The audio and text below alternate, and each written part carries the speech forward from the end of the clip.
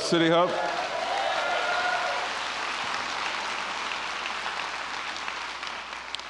Big shout out to Mobile and Bay Minette campuses. You guys are incredible. Thank you for all you're doing there.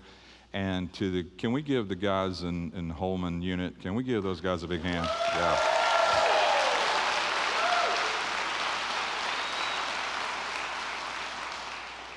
I need to share something with you before I get into the Word. Whether you know this or not, but at our church, we believe in the gifts of the Spirit. We believe in all 9 gifts, and we believe that we do not own the gifts, but they're the Holy Spirit's gifts, and He deposits those when it's time and when it's necessary. I have 2 words for the church. One is a very general word for the corporate body. It may fit someone in Mobile, it may fit someone in Bay Minette, it may fit someone online that's listening to us that's part of this family. So I want to give that one first. The other one is a little more specific word. Here's the word. God wants to challenge you to be part of this fasting and prayer. Here's His promise to you. He says you are on a journey and you're traveling and you're doing your very best to reach a destination to find your purpose. He likens it to you're driving down a 6-lane interstate and you're going with the flow. His promise to you is, during this time of prayer and fasting, or at the end, He's going to narrow the lanes down to a single lane. You are going to see your purpose, and He's going to define it for you. Not only for you does it affect, but it affects everyone in your car, your house. So, I'm encouraging you by the Spirit to do this. Find true purpose. Don't necessarily just go with the flow because the traffic's going this way. Even though it's Christendom and you're a believer, but get specific because there is a road, an identity of a road that is designed for you and your family to travel on. Here's the second word. And this word is, and I don't know where you are, and it's okay. I'm hoping if you're in a green room or if you're in Mobile in the green room or Bay Minette, wherever you are, this is to the singers and musicians of our church. The Spirit of God says to tell you that what He has just done within the last couple days, if not a week, that He has taken the last chain of resistance off of everything that has been purposed and planned for the music and worship in this house. Now, that may not mean a lot to you, but it means a lot to these guys because these guys, their ministry is to lead you into worship.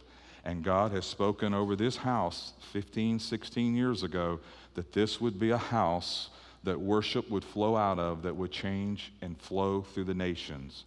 And God has put in my spirit that last little chain, that last little buckle that you didn't even know was there has just been removed. Can we thank the Lord for that?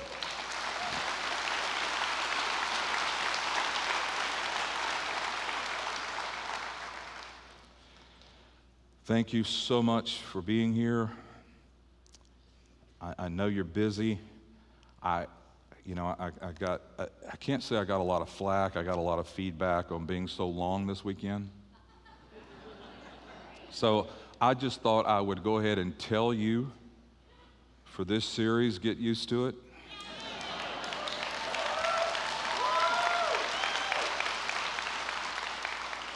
My heart's heavy, and as a pastor, I have to feed you what's on my heart, okay?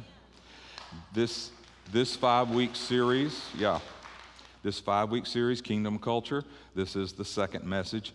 This weekend coming up, we are going to focus on your children and blessing children as they go back to school and all those things. But the primary purpose of this weekend, and I'm not sure of the title, I think the title is probably going to be What to Do with a Life.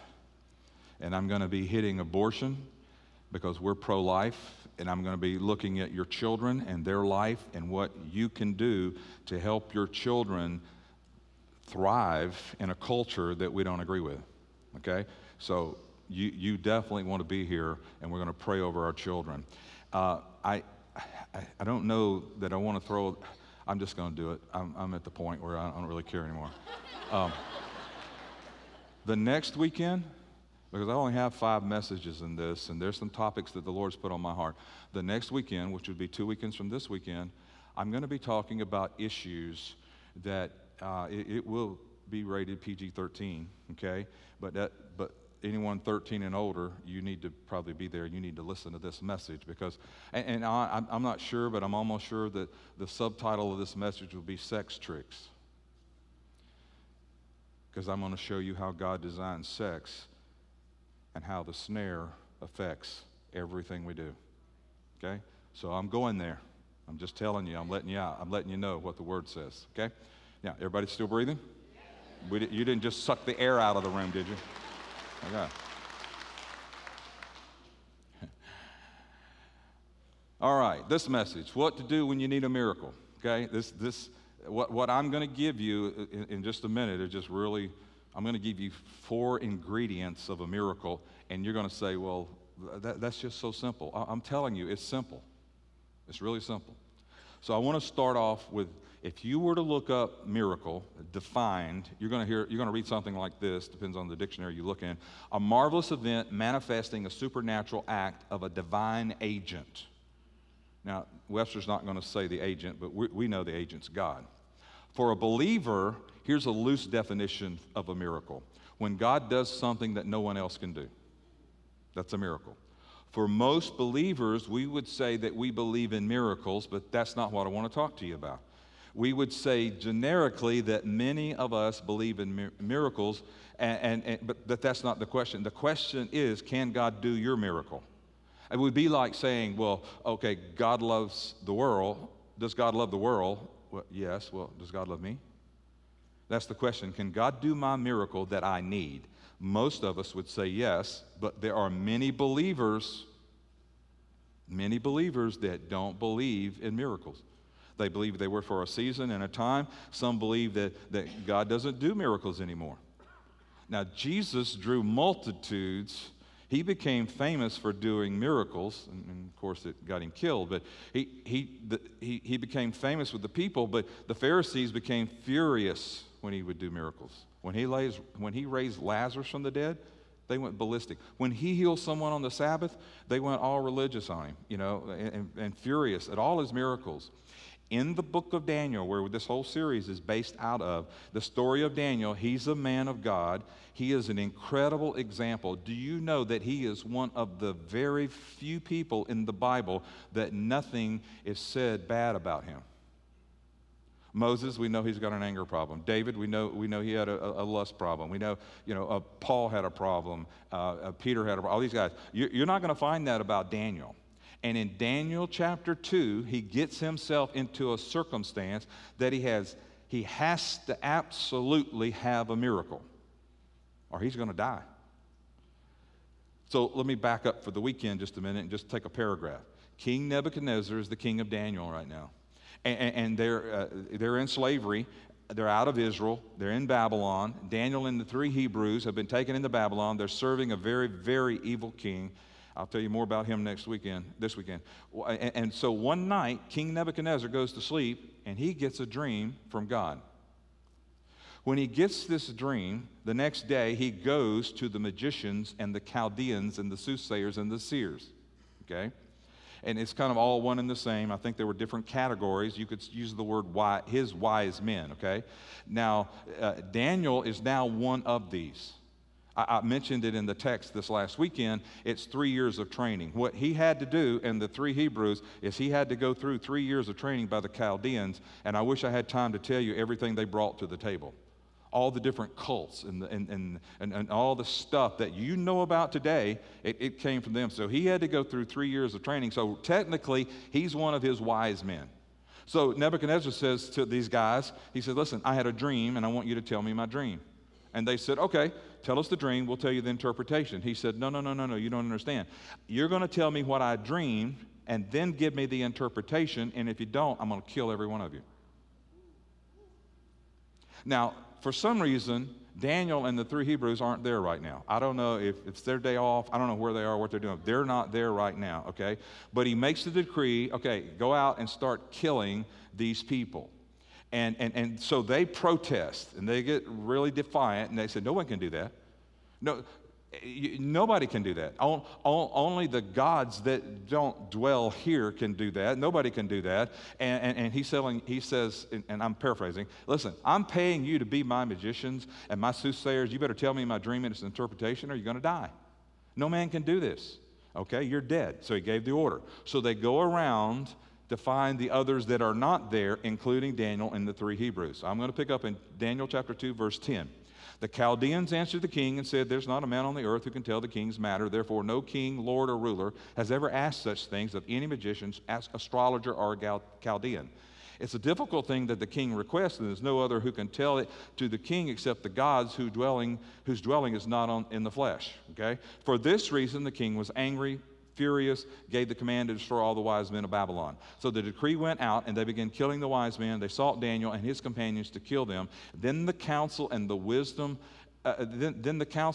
Daniel answered Arioch. He's the captain of the king's guard who had gone out to kill the process of killing the wise men. He answered, and he said to Arioch, the king's captain. Now, he wasn't there when the king said this, but he's getting the memo.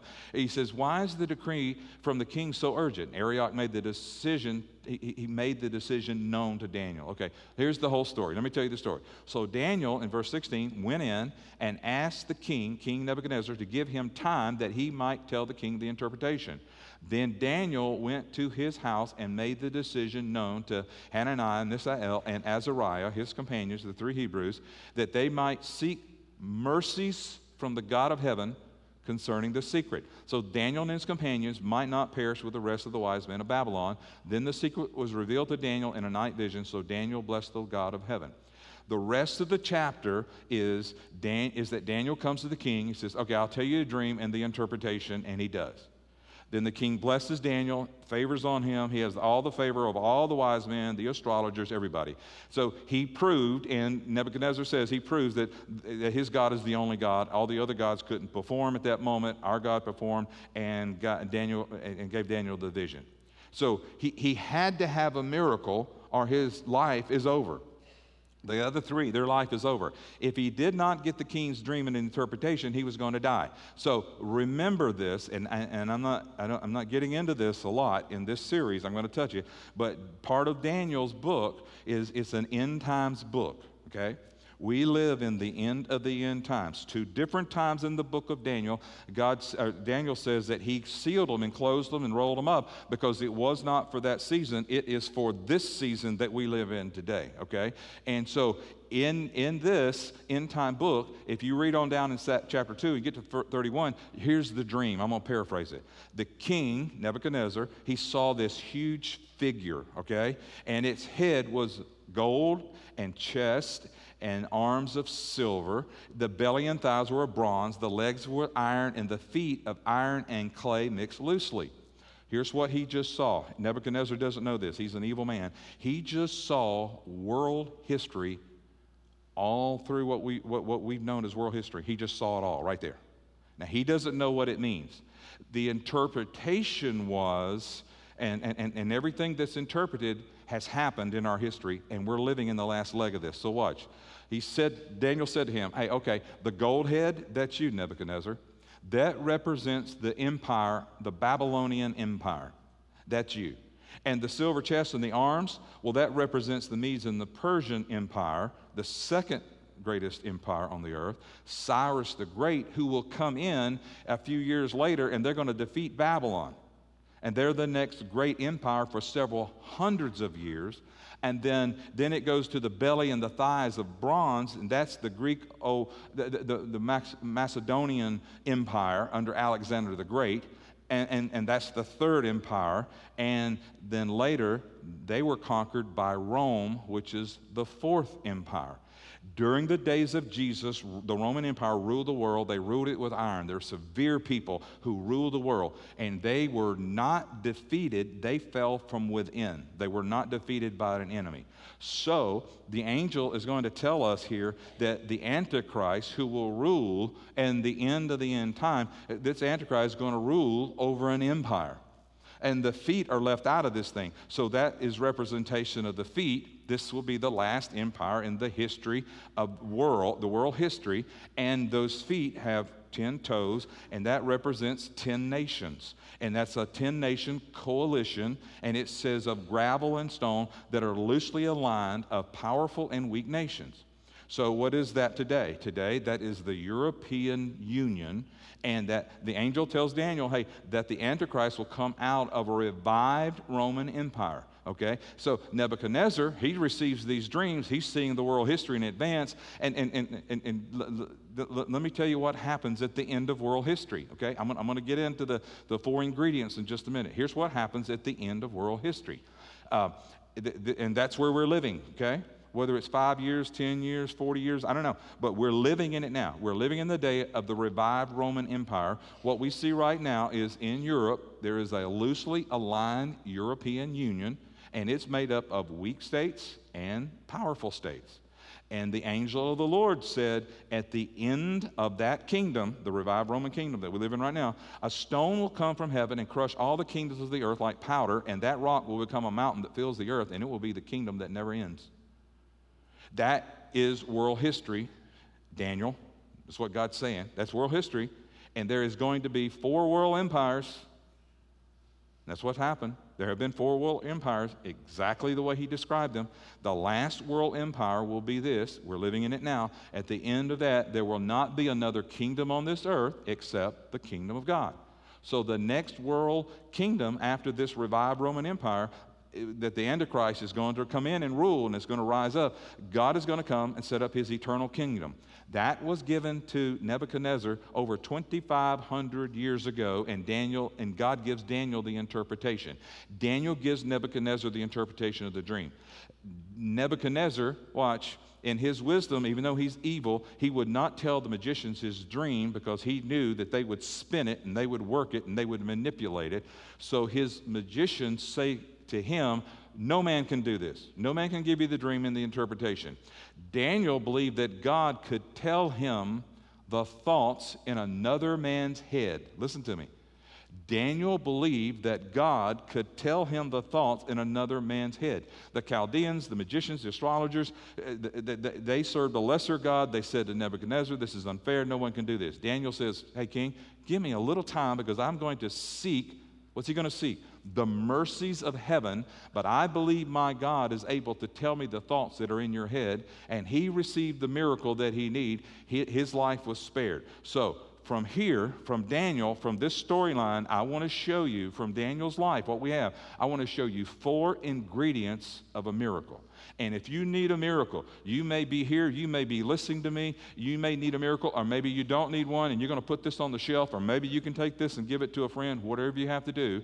Here is why God acted on Daniel's behalf, okay? Here's the first ingredient. I admit I can't do this. I can't do this. In other words, the first ingredient of a miracle is this: a problem bigger than a human or a human agency can solve with admission. That the human or the human agency says, I can't solve this without God. That's what the Chaldeans did. That's what the rest said. And the problem is they didn't give it to God. In the arena of when I need a miracle, when you need a miracle, you have to admit, I can't do this. I can't try to solve this problem on my own. And there are times, listen, when we are facing difficulties, but a human can help solve it, or a human agency can. And God put them here. So there's a balance in this. So I'm saying when you need a human or a human agency, you know, sometimes a doctor can, a lawyer can, a CPA, maybe you need a plumber, maybe I don't know. You need someone to help you sometimes. And that doesn't mean God will not give you the miracle when someone can solve the problems. But sometimes, listen, God will not give us what we're praying for because he wants us to reach out to people. He wants us to socialize with other believers and other people. We need each other. And sometimes when God is telling us no, when we're praying for something, it's not because he doesn't care. It's just because he wants us to need each other. Why? Because every one of you have giftings and abilities. So, listen, I believe this. I believe when you get sick, the first thing you ought to do is pray. But sometimes we need to go to the doctor. Why? God heals through doctors. And it's not unbelief to go to a doctor when you go to a doctor. But what if you go to a doctor and they say, this is incurable? I got a message today from someone who received that message, basically.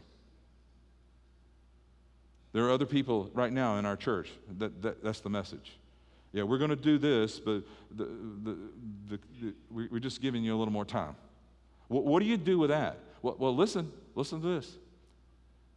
Here's what you need to understand. If you hear that, you've got the first thing you need for a miracle. A human can't do it. Are y'all breathing? Yeah. So when you hear these words, it's impossible. This is where miracles come from. This is the only part that the Chaldeans and the astrologers had right. No man can do this, only the gods who can do it. Only God can do it, but he does it through people who believe he can do it. So if I'm going to get my miracle, I have to come to this place where I say, this is bigger than me, and that doesn't mean it's impossible. Just because it's bigger than me doesn't make it impossible. And as long as there is a God in heaven, there is no such word as hopeless. As long as there's a living God, there's no such word as impossible. Jesus said, all things are possible to him who believes. So we've got to lose the language of impossible, or this can't be done, that a human might say. God never says that. In fact, that's miracle territory. Here's the second ingredient. I need alignment with God's will. So listen, in other words, God doesn't want that, or this is an alignment with God's will, that he does want that. It was not God's will for Daniel to die then. He pulls it out. The king, all his authority, his history, he pulls it out. It's not time. And so there was a problem bigger than he could solve, but God wanted Daniel and those three Hebrews not to die. And so what's he doing? God is getting the glory himself, because Nebuchadnezzar will end up saying he's the living God, and he'll give thanks to God and the praise to God. But he doesn't want to kill a bunch of people. Sometimes when you're praying for a miracle, you've got to know the will of God. Listen, he's not going to do something because you just want it. He's going to do something because he wills it. Are you breathing? Because listen, here's why. He is the Heavenly Father. He knows what's best. We don't always know what's best. And sometimes we want something, but he knows that that's not what you need. So God has a will. I need to know his will. Sometimes it's easy to know God's will. Like, we know it's not God's will for people to live in bondage or demonic torment. We know it's not God's will for people to go to hell.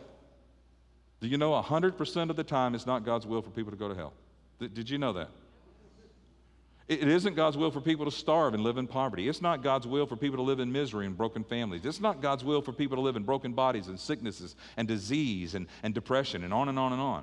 And at times we can see something in our lives and we know, well, this isn't God's will. And sometimes you see it in another person's life and you're praying for a miracle, but understand their will has to be involved. Okay? You need to know God's will. Is this his will? To heal? To do this? To do this? And secondly, your will has to be involved. Jesus, in John chapter 5, he goes to the pool of Bethesda, and there's a guy who's been sick for 38 years, and he says, do you want to be made well? Jesus knew it's not God's will for this guy to lay here sick for 38 years. His destiny is not for him to sit sick for 38 years. Jesus walks up, and here's what he's really saying. Will you align your will with the will of God? Will you align your will with the will of God? When you're praying for a person, even to get saved, when you're praying for someone to be saved or healed, you need to pray that God will reveal himself to them and convict them, not condemn them, but convict them so that their will turn to his will. I think a lot of people think they're Christians, but somebody's talked them into it and said, well, pray this, and now you're a Christian. No, no, no. As you're praying, you need to believe that God is going to reach out with His Holy Spirit and just touch their heart so that all of a sudden they realize, I have to give my will to the will of God. And that's when the transformation takes place. When you're praying, we have to be functioning in the will of God. I'm going to give you an example, okay? There's a story in the book of Acts. And it's Peter, okay? And there's a lady, and her legal name is Tabitha, and they call her Dorcas, okay? So in chapter 9, verse 37, but it happened in those days that she became sick, Dorcas, and died. And when they washed her, they laid her in an upper room, and since Lydia was near Joppa, and the disciples had heard that Peter was there, they sent 2 men to him, imploring him to come and not to delay to coming to them. Then Peter arose and went with them, and when he had come, they brought him to the upper room, and all the widows stood by weeping and showing their tunics and garments which Dorcas had made while she was with them. But Peter put them all out. Watch what he does. He knelt down and he prayed. And turning to the body, he said, Tabitha, which was like her legal name, okay? That's like my legal name is Gerald, but my nickname is Jerry, okay? So he's calling her legal name, so to speak. Tabitha, arise. She opens her eyes and she sees Peter and she sits up. So why did Peter kneel down and pray before he prayed for her? Because sometimes, stay with me, it's not God's will for people to live. It's His will for people to die. Well, now, we don't want to hear this one, Pastor. We don't want to hear that. No, we look at death in a different way than God does. The Bible says that the death of of a saint of God, a believer of God, is better than the day one was born. Of course, we see it differently because we're on this side of it. God sees it like a homecoming. So if a person isn't saved, now there's nothing good about death. And sometimes what we're doing, we're fighting on earth for a person to stay, and God's saying, well, I'm sorry, but they're mine. They're mine. I want them home. And it hurts. It does. The loss, the grief. But a mature believer has to say, well, you're God and I'm not, and I give you the right to be God. And secondly, I'm not going to get mad at you and when you do your will, and I'm not going to go against you and be mad at you. There are people who get mad at God. I don't know if you've ever gotten mad at God. I'm scared to get mad at God. But there's people who get mad at God and they shake their finger and I'll never go to church and I'll never do this, I'll never do that. So Peter's being asked by these people, help us. Dorcas is dead and this can't be God's will. So Peter, watch, he drops down and he prays. Well, what's he trying to do? Juice up? Pump up? No, fill me with power, God. I got to pray this prayer. I mean, that's the way some of us think, the way we were raised. No, he's already filled with power. I mean, the day before, his shadow, as he walks down the road, his shadow's healing people. He's not even praying for them.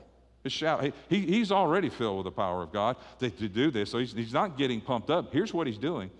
He's saying to God, before he prays, God, do you want her to come back or do you want to keep her? That's what he's saying. And God said to his spirit, I'll send her back. He got up and he said to her, hey, get up. It wasn't some long prayer line and everything falling out of the sky and this and that and the bells and the whistles and all that stuff. He just said, actually, it wasn't it was just a 2-word prayer. Tabitha, arise. Jesus raised Lazarus from the dead with 2 words. Lazarus, arise. And you see, you don't have to have a lot of words when God's on your side. That's us. That's not him. When you're praying according to the will of God, it's really not a hard thing to do. It's really his will. So in getting the miracle I need, I first have to say, this is bigger than me and I can't do this. And that doesn't mean it's hopeless and it can't be done. It just means that I can't do it as a human being and I need God. Secondly, I know this isn't your will, okay, that for me to have this or be sick or whatever this is. And it's easy for the devil to mess with us and we think, no, you deserve this and this is in your family tree and all that. But if we know our destiny, then we know we're being robbed of our destiny. And that's when you have to get militant and you have to stand up and say, no way, devil, this is not God's will. I am standing on the will of God. And when you're standing on the will of God, you got a 100% chance of getting a miracle that you need. Here's the third ingredient of a miracle. You need to be full of humility. Boy, could I go down a rabbit trail right here. Full of humility. Some of us need to be full of humility, not even talking about a miracle. Because some of us run off at the mouth as a Christian when we see things or hear things and we have no idea what's going on in that ministry or that pastor, and we're running off the mouth and we're saying things we have no business. No wonder the world just about hates us. We're not full of humility. We're full of opinions. And that and $1 will get you a cup of coffee, maybe. Depends on where you go. I'm so sick and tired of arrogant, mouthy Christians, and most of them, the only backbone they have is to put it on Facebook.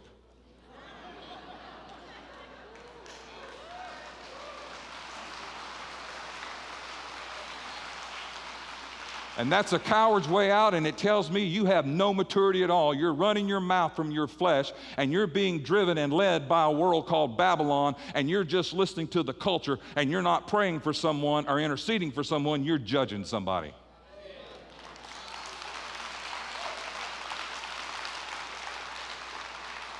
It's okay if I talk plain, right? We're family. Okay. Daniel responded to every person. Here's Nebuchadnezzar. He's got to serve 3 years in a school to learn how to be an evil magician and astrologer.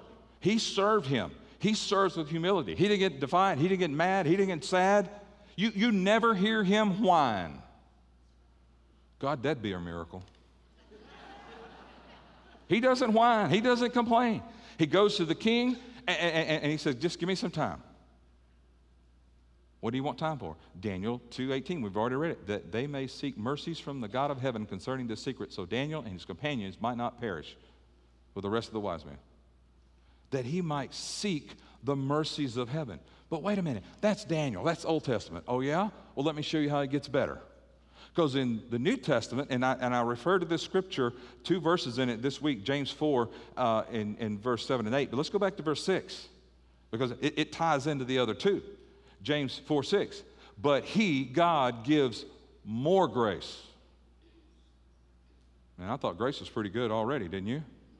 He gives more grace. Therefore, he says, God resists the proud, gives grace to the humble. Then he goes on, we went through the scripture. Therefore, submit to God, resist the devil, he'll flee from you. Draw near to God, he'll draw near to you. Why does God love humility? Why does he love humility? It's honest.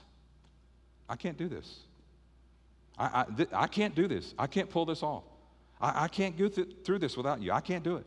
And the other thing, the reason he loves humility is I accept my weakness. In other words, I'm just a sheep. I'm just a dumb sheep. Really. Hey, on our trip, we were in Germany somewhere, and I don't know where we were. My wife could tell me, but we went up on this mountain. It was a really cool place, a castle and all that, and they were having a shepherds convention.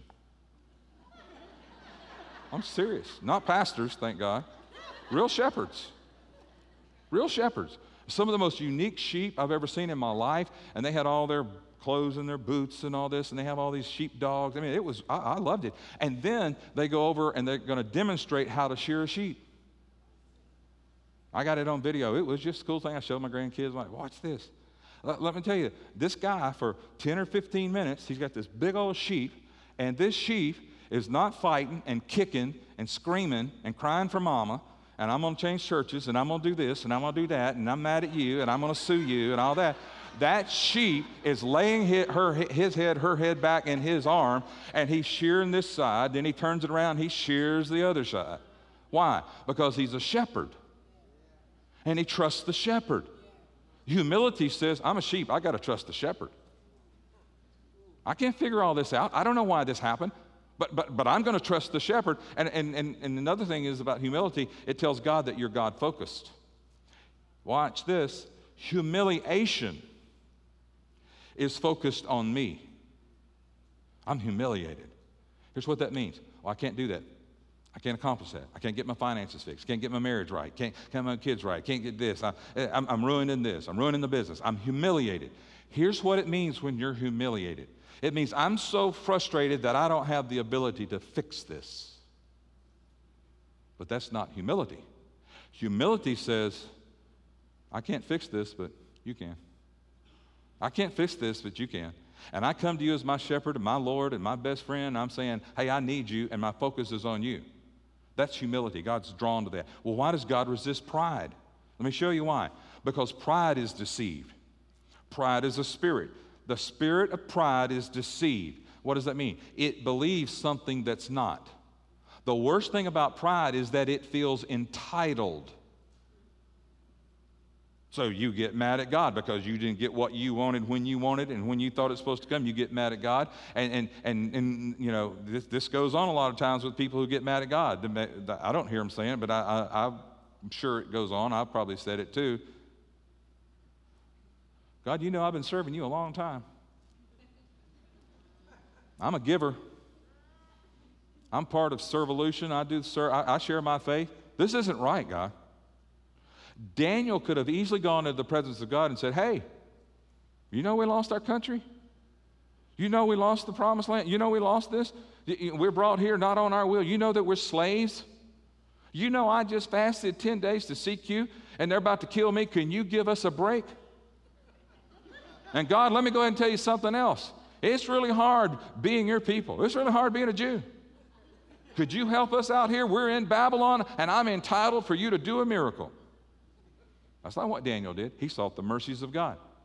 He sought the mercies of heaven. Why? Because Daniel understood everything I get from God is a bonus. Why? Because I only deserve death and hell. That's all you deserve. All of us. There's no such thing of entitlement with God because we all deserve death and hell. Therefore, he gives more grace.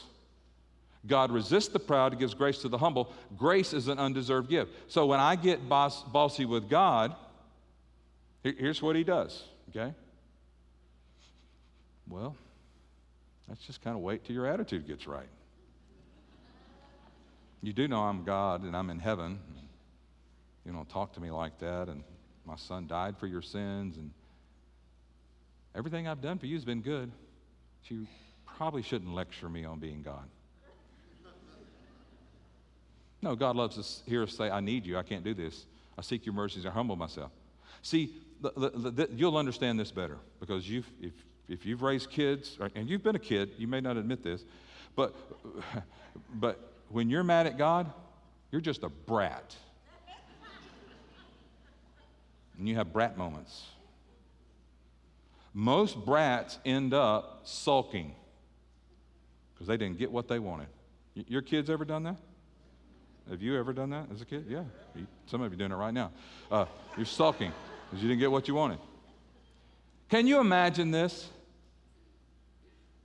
You're waiting and sulking, and God comes and says, hey, son, daughter, I'm so sorry I was wrong. I got a whole lot of things going on in this end time stuff. I was a little distracted on what you needed. I didn't get you what you deserve. Would you forgive me? Would you come back to church? Would you get back in the fusion group? Would you serve? Ever had that conversation with God? I don't think so. Daniel gets himself in this mess, no fault of his own, and the Chaldeans saying, this is not right. There's no king on earth who can ask the magicians to do this. This isn't right. Nobody can do it. Only God knows the answer, and that God doesn't dwell in the flesh.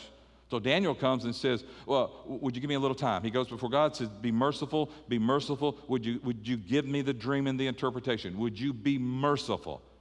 Then it says the dream was made known to Daniel. So God responds to humility. Here's the last ingredient. I need to be filled with faith.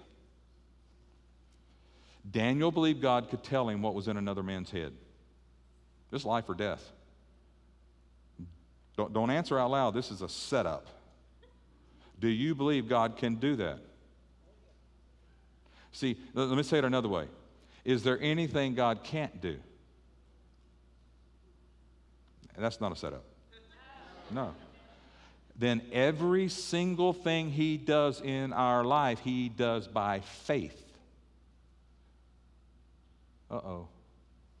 Ephesians 2:8, for by grace you have been saved through faith, and that not of yourself, it is the gift of God. Galatians 3:2, watch this. Did you receive the Spirit by the works of the law or by the hearing of faith? Are you so foolish, having begun in the Spirit, you're now being made perfect by the flesh? Have you suffered so many things in vain? If indeed it was in vain, therefore he who supplies the Spirit to you and works miracles among you, does he do it by works of the law or by the hearing of faith? Listen to the statement. If you believe God can't heal you, you're right. He can't. If you believe God can't do what a miracle, you're right. He can't. I'll even go another step. If you believe that God can't change America, you're right. He can't change America through you. If you believe your circumstances are beyond the agencies of God, you're right. They are. because Jesus said, be it done according to your faith. The Word says he did not many mighty works in his hometown, Nazareth. Why? Because of their unbelief. So everything God does in our lives, he's going to do based on our faith. So is there anything impossible to God? And remember, miracles happen in the impossibility arena. So when men say it can't be done, it's incurable, it's hopeless, that's where God does a miracle. And all of God's greatest miracles are done within that area. Hebrews 11:1. Now faith is the substance of things hoped for, the evidence of things not seen. So read that scripture with me out loud, okay? Ready? Now faith is the substance of things hoped for, the evidence of things not seen. Faith is literally the bridge between where I am and God's power. It's the tangible expression of how I get from where I am to where God wants me to go. It's mine. I have to have that faith. Well, where does that faith come from? Verse 3. By faith, we understand that the worlds were framed by the word of God, so that the things which are seen were not made of things which are visible. So listen to me, and I'm not picking on them all. I'm not picking on them. I just want you to know something, okay? I just want you to, you don't have to waste your breath and all your energy on debating this, but just listen to me. One of the most demonic teachings in our culture today is the theory of evolution. Watch. It's a theory. It can't be proved. It hasn't been proved. It'll never be proved. Why? Because God made the world. God created Adam and Eve, and he created all of us. Here's what God did. He gave a synopsis in Genesis 1 of how he created everything, because if he told us, if he even gave us books on the mathematical formulas he used to create a universe that's expanding in all directions at the speed of light at the same time, there would be so many volumes and so many books that if we could read them, we wouldn't understand them. So God gave us the synopsis, and by faith we believe that the worlds were framed, watch, by the Word of God. I'm going to show you why it's demonic. Every centimeter of the universe is held together by the power of God, of the God that we believe in. His Word. He spoke it into existence. That's what it's held together by.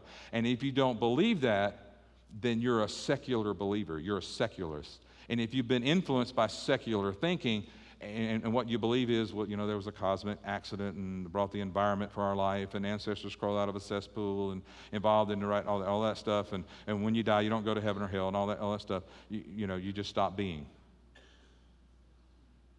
John Lennon sang the song, Imagine There's No Heaven. It may not have been for him. I don't know. Secular humanists don't believe that there was a divine beginning, and they don't believe there's a divine ending. I believe from the Word of God that everything in the universe is suspended on the power of the Word of my God. And His Word is what holds the universe. He holds that universe in His hands, but that Word is what's holding together. So if that's true, and that's what I believe, that's what the Word teaches, then can He heal my ears?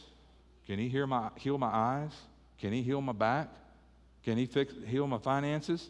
Can He help my loved ones in distress? Well, Daniel believed that his God could tell him the thoughts in another man's mind, and because he believed it, it happened. Jesus said, be it done according to your faith. For Daniel, no matter what happened, he never forgot that his God was bigger than Babylon. Remember what I told you this weekend? When you hear Babylon, you think the world. It's a type and shadow of the world, the spirit of the world.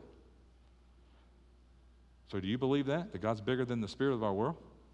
How big is your God? See, and here's what we won't do. Listen, we won't admit it, but sometimes we feel that our God might not be as big as the terrorist problem,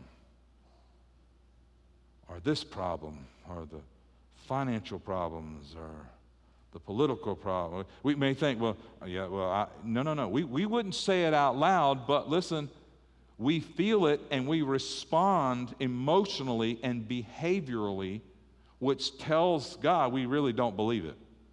Because we're caught up in what a culture tells us, and we believe what the culture said because so-and-so on that news station, I like him and I believe him, and anything he says is the gospel or she says is right. Or I believe this and I believe that. No, we have to believe what God says. So when I believe that God's in control and everything's hung on His Word, if you want to change modern-day Babylon, we have to take our cues from the man who God used his influence to change the original Babylon. And watch.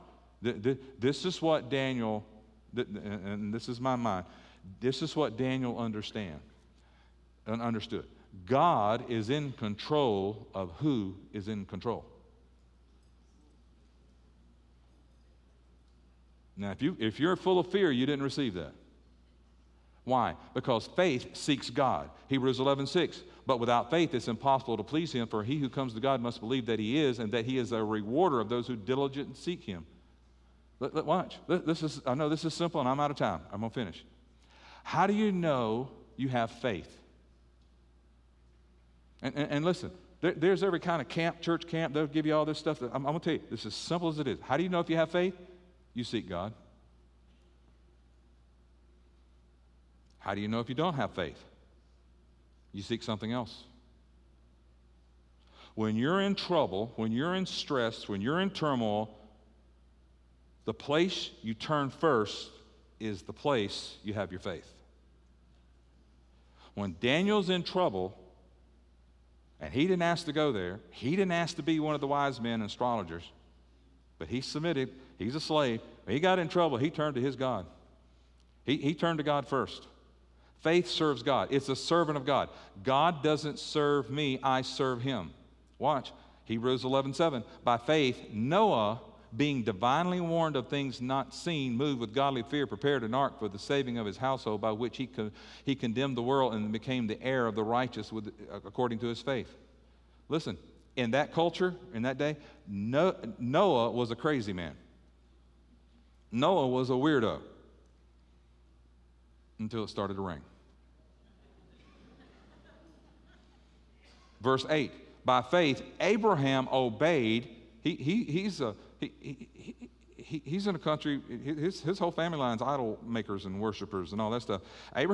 By faith, Abraham obeyed when he was called to go out of the place which he would receive as an inheritance. And he went out not knowing where he was going.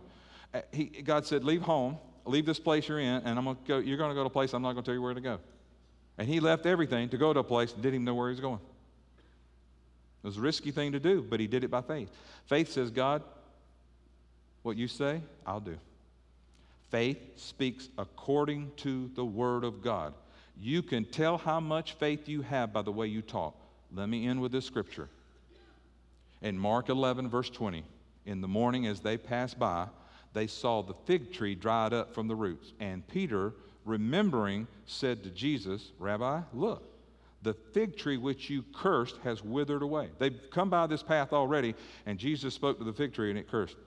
He said, it's withered away. And Jesus answered and said to them, have faith in God. Here's what have faith in God literally means in the original language. It means have the faith of God. It means have God-like faith. And then Jesus says in verse 23, for surely I say to you, listen to me, I'm done with this, and when I get here, this is it. I say to you, whoever says to this mountain, whoever says to this problem, whoever says to this crisis, be removed and cast into the sea, and does not doubt in his heart, but believes that those things he says will be done, he will have whatever he says. Therefore, I say to you, whatever things you ask, when you pray, believe that you receive them, and you will have them. So watch. Here's the ingredients of faith. Okay, it's a problem too big. I can't solve it, I admit. God, what's your will? Is this your will concerning this matter? And if I don't know your will, I'm going to seek your will. If I do know it, then I'm not going to impose my will. And thirdly, I'm going to humble myself. I'm not going to shake my fist at God. I'm not going to get mad at God because I didn't get what I want when I wanted it. He knows what's best. And you know, I'm not going to have this entitlement spirit. And you know, here's what I want you to see about this entitlement spirit. Because everything about fairness and constantly reminding God and others about what's fair, if I got what was fair, I'd be in hell right now. Jesus got what I deserve, so I could get what he deserves. And that wasn't fair to Jesus, but thank God we got the blessing anyway. So Lord, I humble myself before you, and I don't deserve this, but I put my eyes on you, and I say, I can't do this, but I'm trusting you. That's an attitude of humility, and I have faith. Others say it's impossible, but you're the God of the universe. You spoke it all and it exists. I believe it. That's a miracle territory. And so there are some listening to me right now at every campus, online. You need a miracle. And you don't have to tell us what the miracle is. You need a miracle. The good news is God is still in the miracle business. He did it in the book of Daniel. He does it today. It's his desire to do miracles for all of us. We need a miracle. Daniel's the example. When we need a miracle, we approach God correctly. And listen, I want to do two things before you leave. The first one is you should have picked this up in your seat. It's the 10 days of prayer and fasting. It gives you some directions, but it gives you the prayer directives. I want to pray over you, those of you who are going to fast and pray for the 10 days that starts tomorrow. Whatever you give up, if it's food or anything, it doesn't matter. That's between you and God. But for 10 days. But if it's just 3 to 5 minutes, just pray over this. Pray over these, okay? And so I want to pray and commission you, because we're going to pray for our children, not just for this school year, but for their life, for their future, because they're growing up in the end of the end times. Okay? And we don't need to be afraid. We don't need to be in fear. We need to trust God, and God has a plan for them. He didn't make mistakes. He knows what kids are supposed to be here. And yes, people have killed kids that should be here, but they're with God. We can't do anything about that. That they're there. We can't reverse that. Secondly, we're going to pray for our government leaders, local to the White House. That we're going to pray. Listen, I said it this weekend. They don't have the capacity to solve the problems that are here. God has the capacity. So what do they need to do? We're going to pray for them that they're going to turn to somebody that's godly, and God's going to speak through someone and give them godly wisdom, just like Daniel did to 2 different kings. You say, well, can that happen today? Sure it can. The Bible says he can turn the heart of a king, turn the heart of a president, turn the heart of a senator, turn the heart of this Supreme Court, all that stuff. He can do it. So we got to pray for him. Number 3, we're going to pray for the persecuted church. Those who are persecuted verbally and those who are persecuted physically. Listen to me. The first century church, they saw this firsthand. We've heard about it, but now it's in our world, big time. Let's pray. Let's pray for them. Fourth, we're going to pray for the unchurched. If I had time to tell you about the unchurched today, we so miss it in church because we don't understand the unchurched. We don't understand the unchurched. The unchurched are unchurched. They've never been in church. They don't understand what we have. They don't understand what we believe. We're in the Bible Belt. We're kind of a little secluded area from the rest of the world. They don't understand that. They're unchurched. So we pray for a revival to revive them. Revival means to come back to what you had and be revived in it. They had never had it. They need to find it. How are they going to find it? They're going to find it in us. So we're going to pray for them. God, use me at work, at home, wherever it is. Put me in the path to people, and we're going to pray for people. So let me pray for you, and those of you who are going to join this, it starts tomorrow for 10 days. I want to pray for you and commission you to do this, and then I have one thing I want to pray for, and we're out, okay? Everybody okay? In fact, why don't you stand? Mobile, stand. Baby Nat, stand. Let me just pray for you. Why don't you do this? Just kind of put your hands out like this, okay? At least they're not over your head and you're not wigged out too much. So just kind of put them right there. Like you're going to receive something. Father, your challenge for us to take a time to identify days that we're going to fast and we're going to pray. For you to identify specific directives. And from all these directives, we can go all over the path. But you've led us through these directives. I pray that as our people join in this, that during this time, you'll minister to them, you'll speak to them, that they will enjoy the time with you. They won't have this long face and everybody knows they're fasting this or that, but that it will be just a complete opposite of what they're used to. And I pray for those who have never done this, that they will experience something in their lives they've never experienced, a closeness to you, a nearness of you like never before. We need you, and I thank you that you're calling us to this time together, and we do it to honor you in your name. And everybody said amen. Amen. Here's the last part. Listen to me. I cannot teach on needing a miracle without you having an opportunity to pray for your miracle. Notice I said you. My initial tendency is to say the ministry team come forward, we're going to pray for you. But I was checked in my spirit to say, no, I want those who need a miracle. I don't want to know your miracle. I'm talking about a miracle, not what you want, but a miracle. I want you to step and come and stand here, and I'm going to lead you in a prayer, and I want you to pray for your miracle. Does that make sense? Okay, so step out. Mobile, Bay step out. Those campus pastors will be there. Come on. You need a miracle. Physical, emotional, family, relational, whatever it is. Whatever it is. Step out.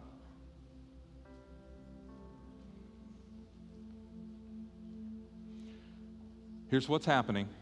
You've heard the word. That's where the faith comes from, hearing the word. And now you're stepping out. You're being active. You're being pro. And what you're going to do in just a minute is I'm going to lead you, and you're going to pray. And you can pray this out loud, or you can pray it to yourself. It doesn't matter. Because when it gets to the miracle part, you may want to keep that to yourself. You don't have to say it out loud. But you're going to identify the miracle that you need. You're not going to leave it vague. You're going to identify to God. And you may want to just keep that to yourself or whisper it. That's fine. That's all up to you.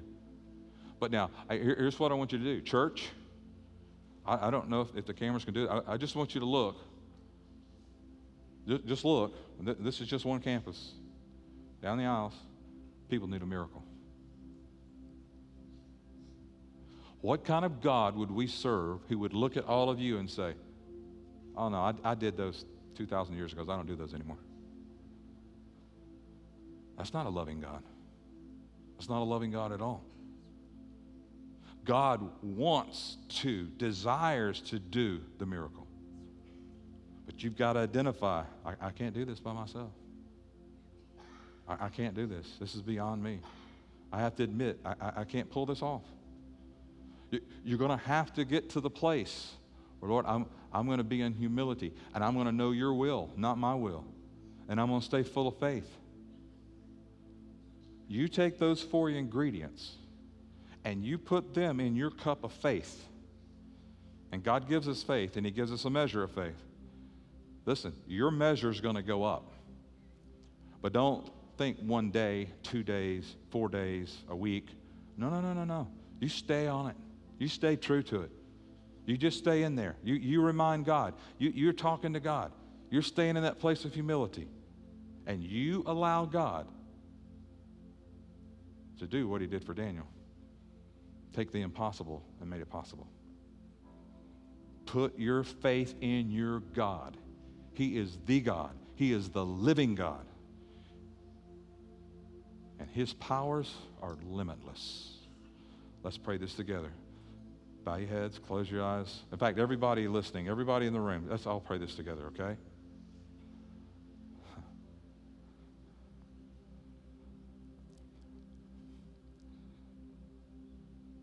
God, I need your help. I can't fix this. And I admit, this is beyond human ability. And that's why I'm taking the word that I've heard tonight, and I'm using it, and I'm expressing to you that I can't fix this. And I want to know, is this in your will? And if it's not in your will, show me. And align my will to your will. And let me be full of humility, serving a God who's going to do my miracle. And may my faith level be full. Help me to guard my ears and guard my mouth so that the spirit of this world doesn't rob my faith, doesn't discourage me, doesn't put me in a place of being a whiner. But I speak your word, and I agree with your word, and I will be full of faith, and I will see the mountain moved, and the miracle will come. And when it does, you get all the glory, and you get all the honor, and you get all the thanks, because you're the living God. You're our holy God. And I speak this in faith, in Jesus' name. Amen and amen and amen and amen. Come on. Amen.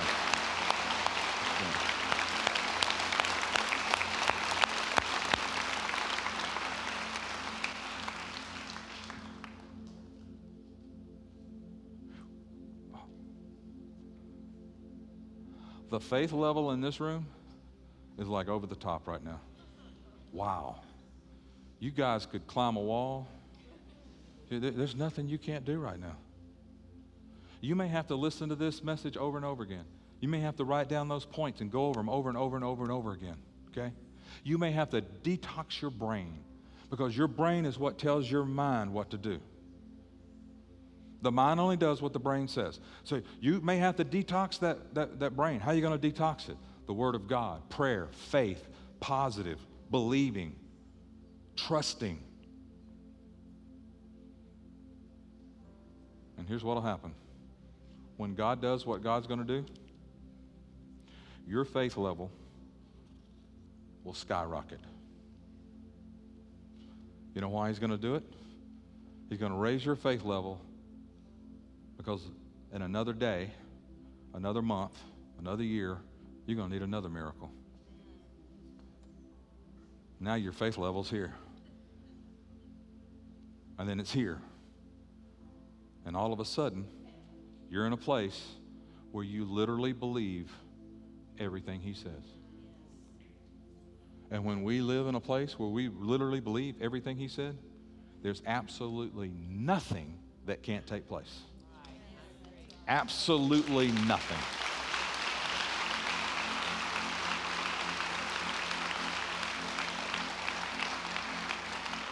Greater is He that's in me than he that's in the world. And I'm not going to have one foot in, one foot out. If you are, you can't have faith. It just doesn't work. You can't do both. I could go on for an hour and I got to stop. My Lord. Here's what, don't leave. I don't know what you guys are going to do, but they're going to sing something, and I want you right there where you are, I want you to sing at least 2 or 3 minutes with them before you bowl out the door. I want you to seal this with some worship and praise. You know what I mean? I just want you to kind of seal it up. Just a minute. Go. Hit it. Let's go. Do what you're going to do. Hurry before they lose it.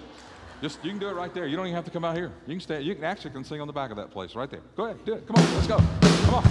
Do it right now. Come on. Put your hands together.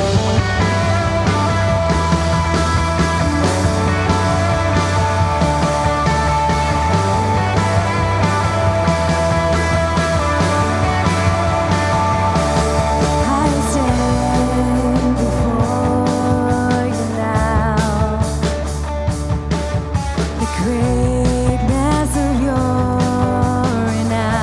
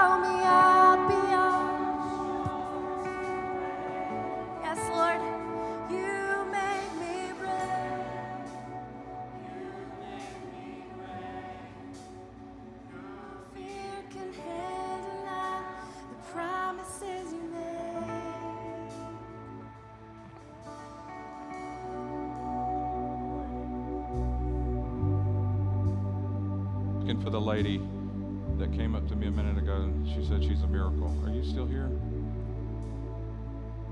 Is she still here? Anybody know who I'm talking about? Okay. She went out? Okay. She came up and said, I'm a miracle. She said, July 27th, I had a massive heart attack, told me I was going to die. And she said, I just trusted. I said, God, here I am. If you want me, okay. If you don't. She said, I'm a miracle, and God isn't finished with me yet. She's here tonight.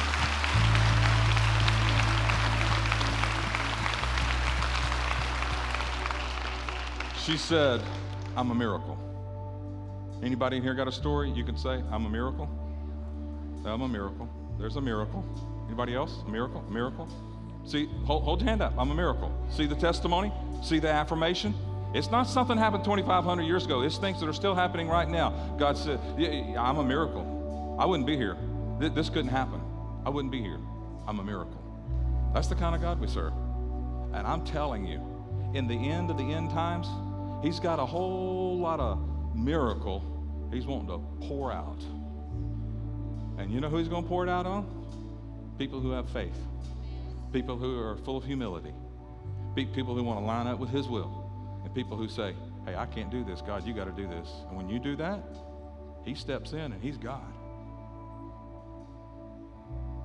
I mean, that's just incredible. It's so hard to wrap our minds around, but that's why it's called faith. Right? Right? Okay, I'm going to preach again. So here's what I'm going to do. Y'all go sit down. We're going to preach one more time. No. Okay. Lift your hands up. See, we went from here to here. Notice how I did that, right? Yeah. Now you're up here. I know some of you that's a little different. It's okay. It's not bad. It's good. Okay? I want you to join me, and let's give God thanks in advance for what He's going to do in the future. Can we do that? Father, we thank you in advance. We thank you right now for what you're going to do in the future, the miracles you're going to perform, the lives you're going to change, our country that you're going to change. You're going to be God, and you're going to be God in our lives and in our homes, and you are the true living God. And we thank you in advance that you have plans, you have everything worked out. You're not out of control, everything's in control, and you are the God who understands exactly what we need, and we trust you with it. In Jesus' name. And the church said amen.